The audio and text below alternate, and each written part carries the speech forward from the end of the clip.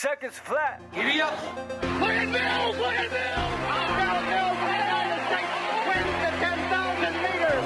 Stand by for the kick of Dave Waddle. If he's got it, he could make it. I think he did it. Dave Waddle wants to go medal. This is the Seconds Flat Running Podcast. Sammy's been broken 3 times. He refuses to give in. He might do it. Look at that guy. Look at Blake Zero. Oh my gosh!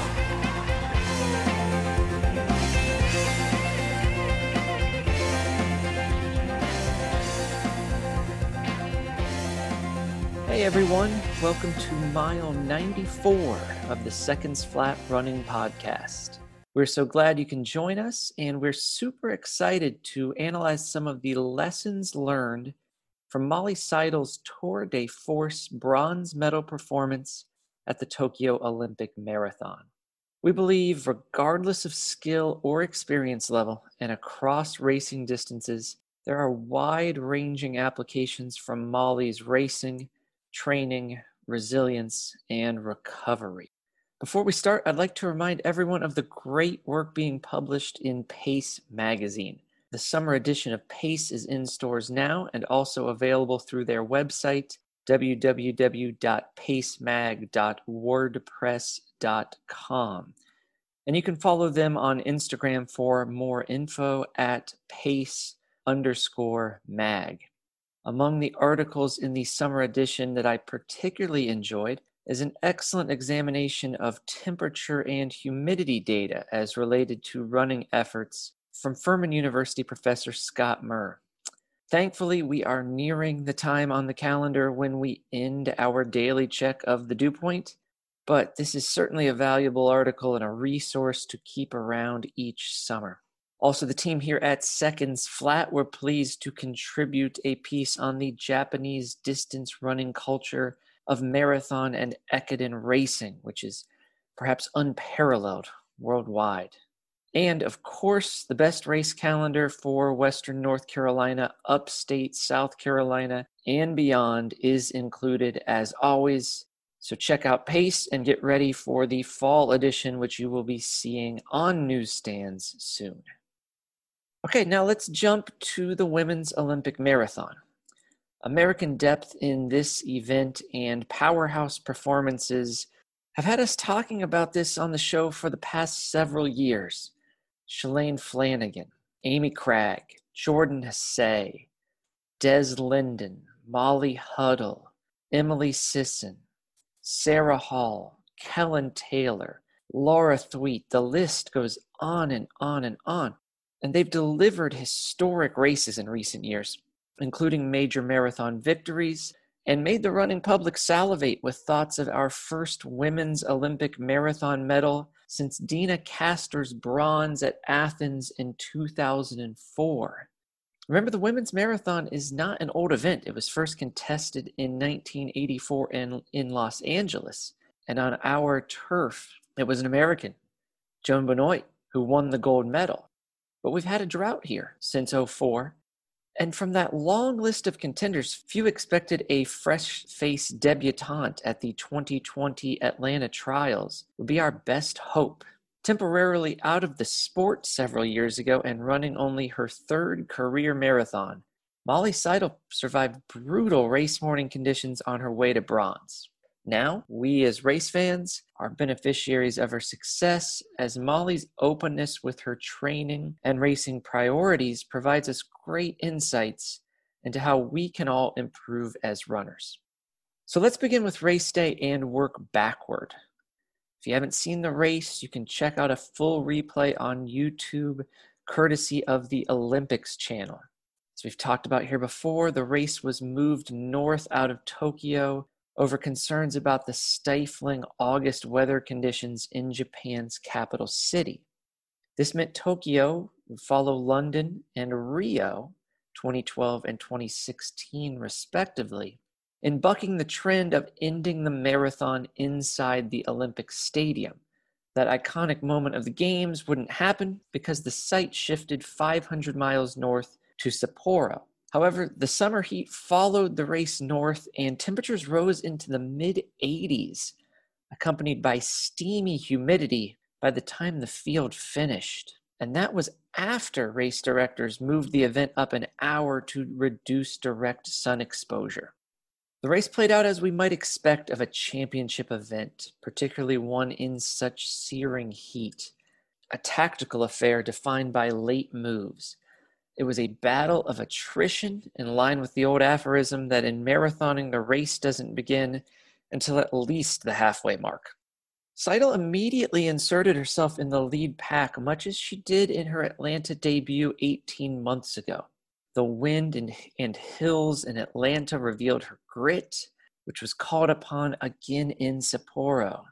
46 women remained in the lead pack at the 10-kilometer mark, and the pace was rather pedestrian for elite marathoners.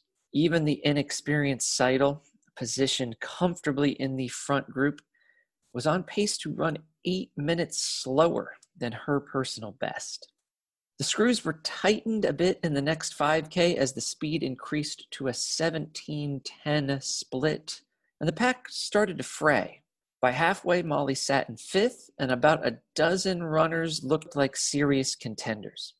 It was then past the 20-mile barrier where the real punches were thrown as surging broke all but the toughest competitors.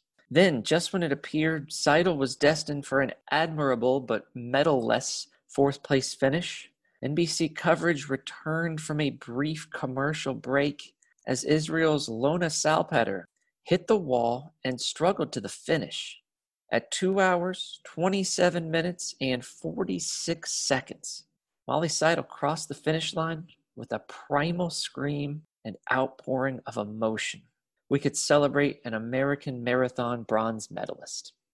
Now, to understand Molly's success in that crucible of competition at its highest level, we should rewind for a bit and look at the ingredients in the medal-winning cocktail. First, her training. As the British commentators at the Tokyo Games would say, Molly's training certainly had her in cracking form. As expected of an Olympic marathon medalist, her global volume is high. In the 6 weeks at the core of her marathon block, we consistently see over 120 miles per week and double runs nearly every day. This is not to suggest we must all go run triple-digit weekly mileage to reach our goals. Instead, it points to the value of running what is relatively high volume for ourselves as a key to our aerobic development. And she's running a significant portion of that mileage at very easy efforts. This is critical. Refer back to our last episode, mile 93, for a more detailed explanation on the importance of running easy to get faster. The deeper wisdom of Molly's training is seen when we look at her harder workout sessions. She frequently uses progression runs. In mile 63, we discuss progression runs and how you can include them in your training and best execute them for your success. These occur as standalone workouts for Molly and also sometimes are used within her long runs. Given the combination of championship-style tactical racing and the weather conditions expected in Sapporo, these progressions are a particularly logical training mechanism. She teaches her body to operate faster while fatigued and creates a race-like environment. Consider for a moment your upcoming goal race. You can easily apply similar practice into your preparation. Is it a hilly course? Will the lead runners close fast? Are there lots of rhythm-breaking turns? While I can't say for certain that Molly's coaches used progression runs specifically for the likely style of race at Sapporo, there's no question the progressions readied her for the Olympic marathon's demands. So, what can you do across your workouts, nutrition, cross-training, etc., that prepares you for the demands of your goal race? We see several other notable types of key sessions. Molly's favorite session is also one of ours, alternations. She uses a 10-mile construction called a float and push, alternating 1 kilometer at 5 to 10 seconds faster than marathon pace with 1 kilometer at 5 to 10 seconds slower than marathon pace, going back and forth for the entirety of 16 kilometers or approximately 10 miles. The comfort created at these efforts proved meaningful in Sapporo. The early race pace was near her float effort and likely felt more like the recovery segments of that workout than racing. And the late race speed mirrored Molly's push segments, so she had previously internalized the grind of changing gears and closing slightly faster than goal pace. For more alternation workout ideas, check out mile 64 in our Workouts We Love series with examples. Another interesting piece is the composition of Molly's speed work. She regularly ends easy runs with strides or diagonals. We break down strides in mile 32 and also in our YouTube video series if you'd like a refresher. These are the neuromuscular development exercise that helps distance runners develop top end speed and form and recruit it late in races. You could also use short hill sprints here. And in Molly's Strava data, we frequently see her doing strides the day before a harder workout. This is a very common practice. It's helpful in fostering appropriate muscle tension leading into a workout session or race. Moreover, the other faster efforts Molly completes are not speed in the purest sense we think of for sprinters. Rather, we see intervals like 400s, sometimes a hefty block of them, at 10K or 8K paces. These sessions should remind us all to work at the critical pace zones that constitute speed for our given goal races. As I mentioned earlier and in mile 93, much of Molly's easy running is done at a pace that is for her quite slow. This leads to our next point, her emphasis on recovery. In a sample training week, 7 of her 8 easy runs were 2 minutes or more slower per mile than her marathon pace. The faster you get as a marathoner or half marathoner or 10K, 8K, or 5K runner, the larger that gap tends to be. A 4+ hour marathoner may be able to run closer to marathon pace on an easy day. But here for Molly, the biggest goal is making sure she is ready for the next hard session. So remember that. That easy day is preparing you so that you can get more out of the harder one. She also skillfully employs the flexibility necessary for appropriate recovery. Although her typical weekly cycle includes Tuesday and Friday workout days, she occasionally pushed the Tuesday workout back to Wednesday or the Friday workout back to Saturday to allow for the time needed for recovery from the previous hard effort. And at times that also means taking the planned quality out of a weekend long run and simply running it easily instead. Read how your body feels and know when it's time to give yourself an extra day before running hard. As I said last week, if you aren't sure and you think you might need another easy day, take it. Be flexible. Run slow to run fast. In a recent GQ interview, Molly expounded on what she does for recovery between runs. She comments on learning from her time training in Ethiopia that all strain is strain, meaning it's not just physical, but also mental, and calls East African athletes pro-level resters. As professionals, they may run 2 or even possibly 3 times a day on occasion. But in between, it's not time for television or social media or chores. It's a time of mental recharge and true rest, including as much napping as possible. We see this mentality also in Michael Crawley's recent book, Out of Thin Air. Crawley merges cultural study and training log from years of living in Ethiopia into a beautifully insightful text. He notes that some of his Ethiopian training partners criticized him for writing in between runs. They perceived writing as too stressful to allow for proper recovery between the hardest sessions. I realize most of us aren't professional athletes, nor do most of us have time for multiple daily naps as much as we might wish we did. but we can take away the lesson of how we best allow our minds and bodies to recover each day. Can we find a window of time to allow the body to be completely still? And just as importantly in our culture, how can we calm the mind?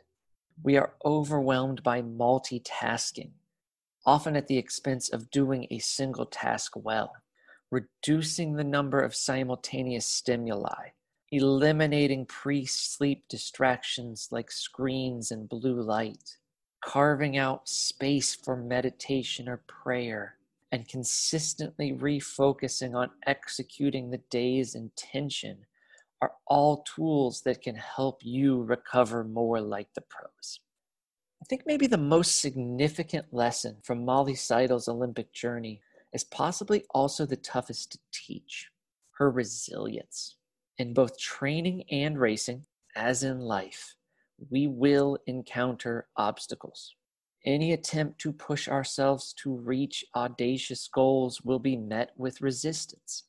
Race day never unfolds exactly as we envision.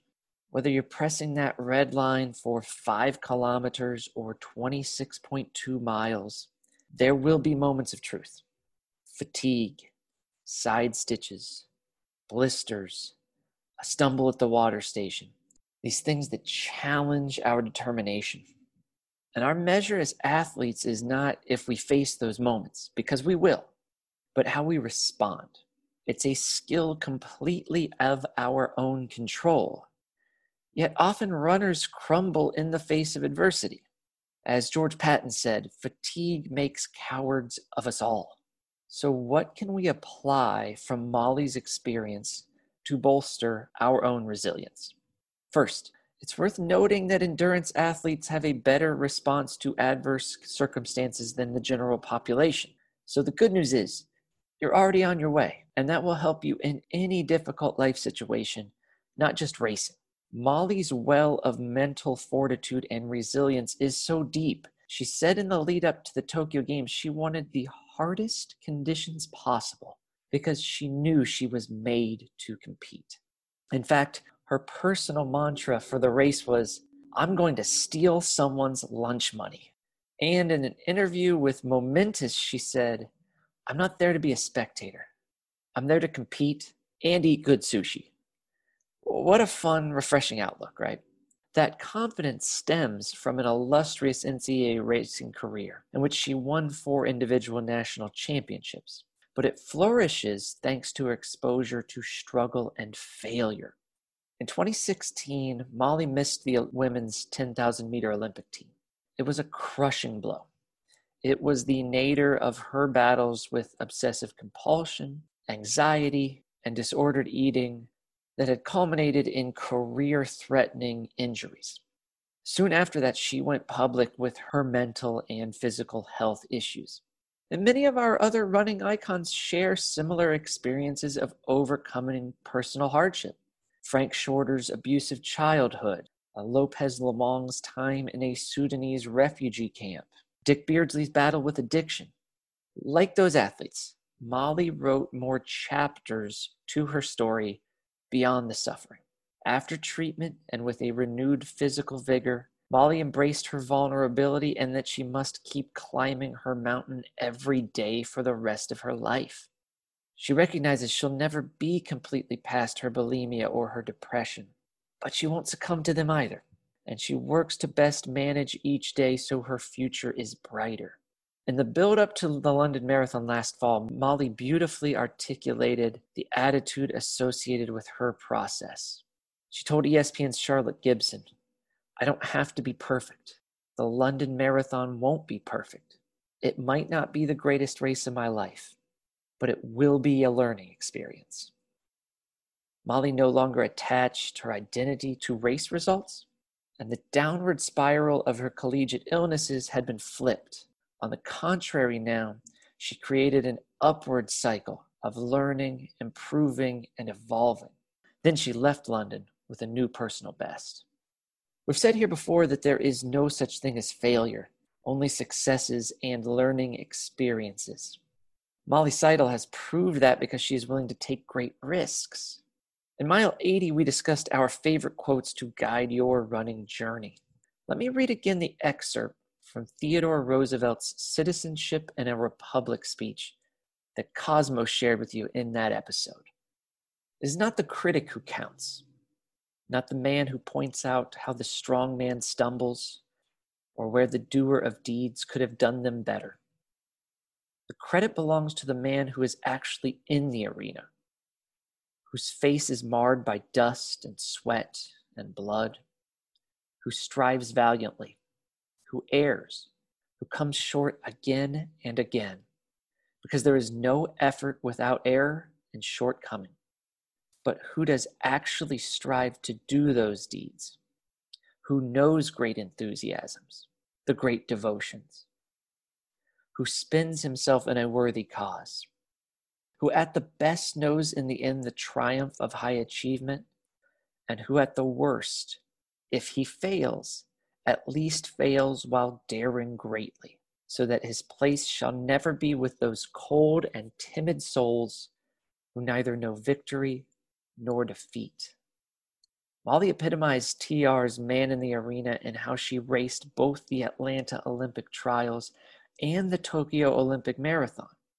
She challenged her edge, threw punches at the course, didn't accept the status quo of racing luminaries, and went out and stole some lunch money. If she had faded in those closing kilometers, we certainly wouldn't have counted her among the cold and timid souls. In a world where our over-coddling parents and friends increasingly clear the path for us of all the rocks and roots and debris that might cause us stumble, exposure to adversity is a key ingredient in eventually succeeding. Be willing to fail, knowing that failure is the greatest teacher. I ran a totally uninspiring time at the Toledo Marathon last spring, multiple minutes slower than my personal best or my last 3 marathons. However, I left more confident than ever. I put my neck on the line for 20 plus miles, running a pace I know is a near-term goal in order to test how I would feel and respond in that situation. I knew my training suggested it was a huge stretch and would require a perfect storm of conditions for success. Ultimately, the final 5K looked like running's version of the Baton Death March. I left Toledo humbled, but also emboldened, believing I found my edge in that fitness state and learned what only racing a marathon can teach us about becoming a better marathoner. What is your Toledo? What is the moment disguised as disappointment that, when properly evaluated, might provide a key to making you a better runner? For more on building your own resilience, I recommend checking out Matt Fitzgerald's recent book, The Comeback Quotient, which prominently features Molly Seidel draped in the American flag on its cover, as well as Angela Duckworth's book, Grit. And if you want to take a philosophical dive into the qualities that keep us robust and less susceptible to breaking in the presence of adversity, read Nassim Nicholas Taleb's Anti-Fragile, Things That Gain from Disorder. It was Taleb who asked, what does fitness mean? Being exactly tuned to a given past history of a specific environment, or extrapolating to an environment with stressors of higher intensity, preparing for perfect racing conditions and competitors who are in the same shape as a year ago may leave us exposed to a trouncing. Instead, rehearse how you'll respond in the moment of truth, and prep for the catastrophic weather conditions of Boston 2018 and opponents out to steal your lunch money like Molly Seidel. Then you'll be anchored in resilience for even the most rocky seas of racing. All right, this has been mile 94 of the Seconds Flat Running podcast. Thanks for spending time with us, and please email us, secondsflatpodcast@gmail.com, with questions, comments, or show topics. We've appreciated some great emails that came in about our recent discussion about running and mental health. You can catch that conversation in mile 92 if you missed it. It's great to hear from folks who have enjoyed running as a channel to improve their lives and really connected with that discussion. Hope you take care, and we'll see you next time on mile 95 of Seconds Flat.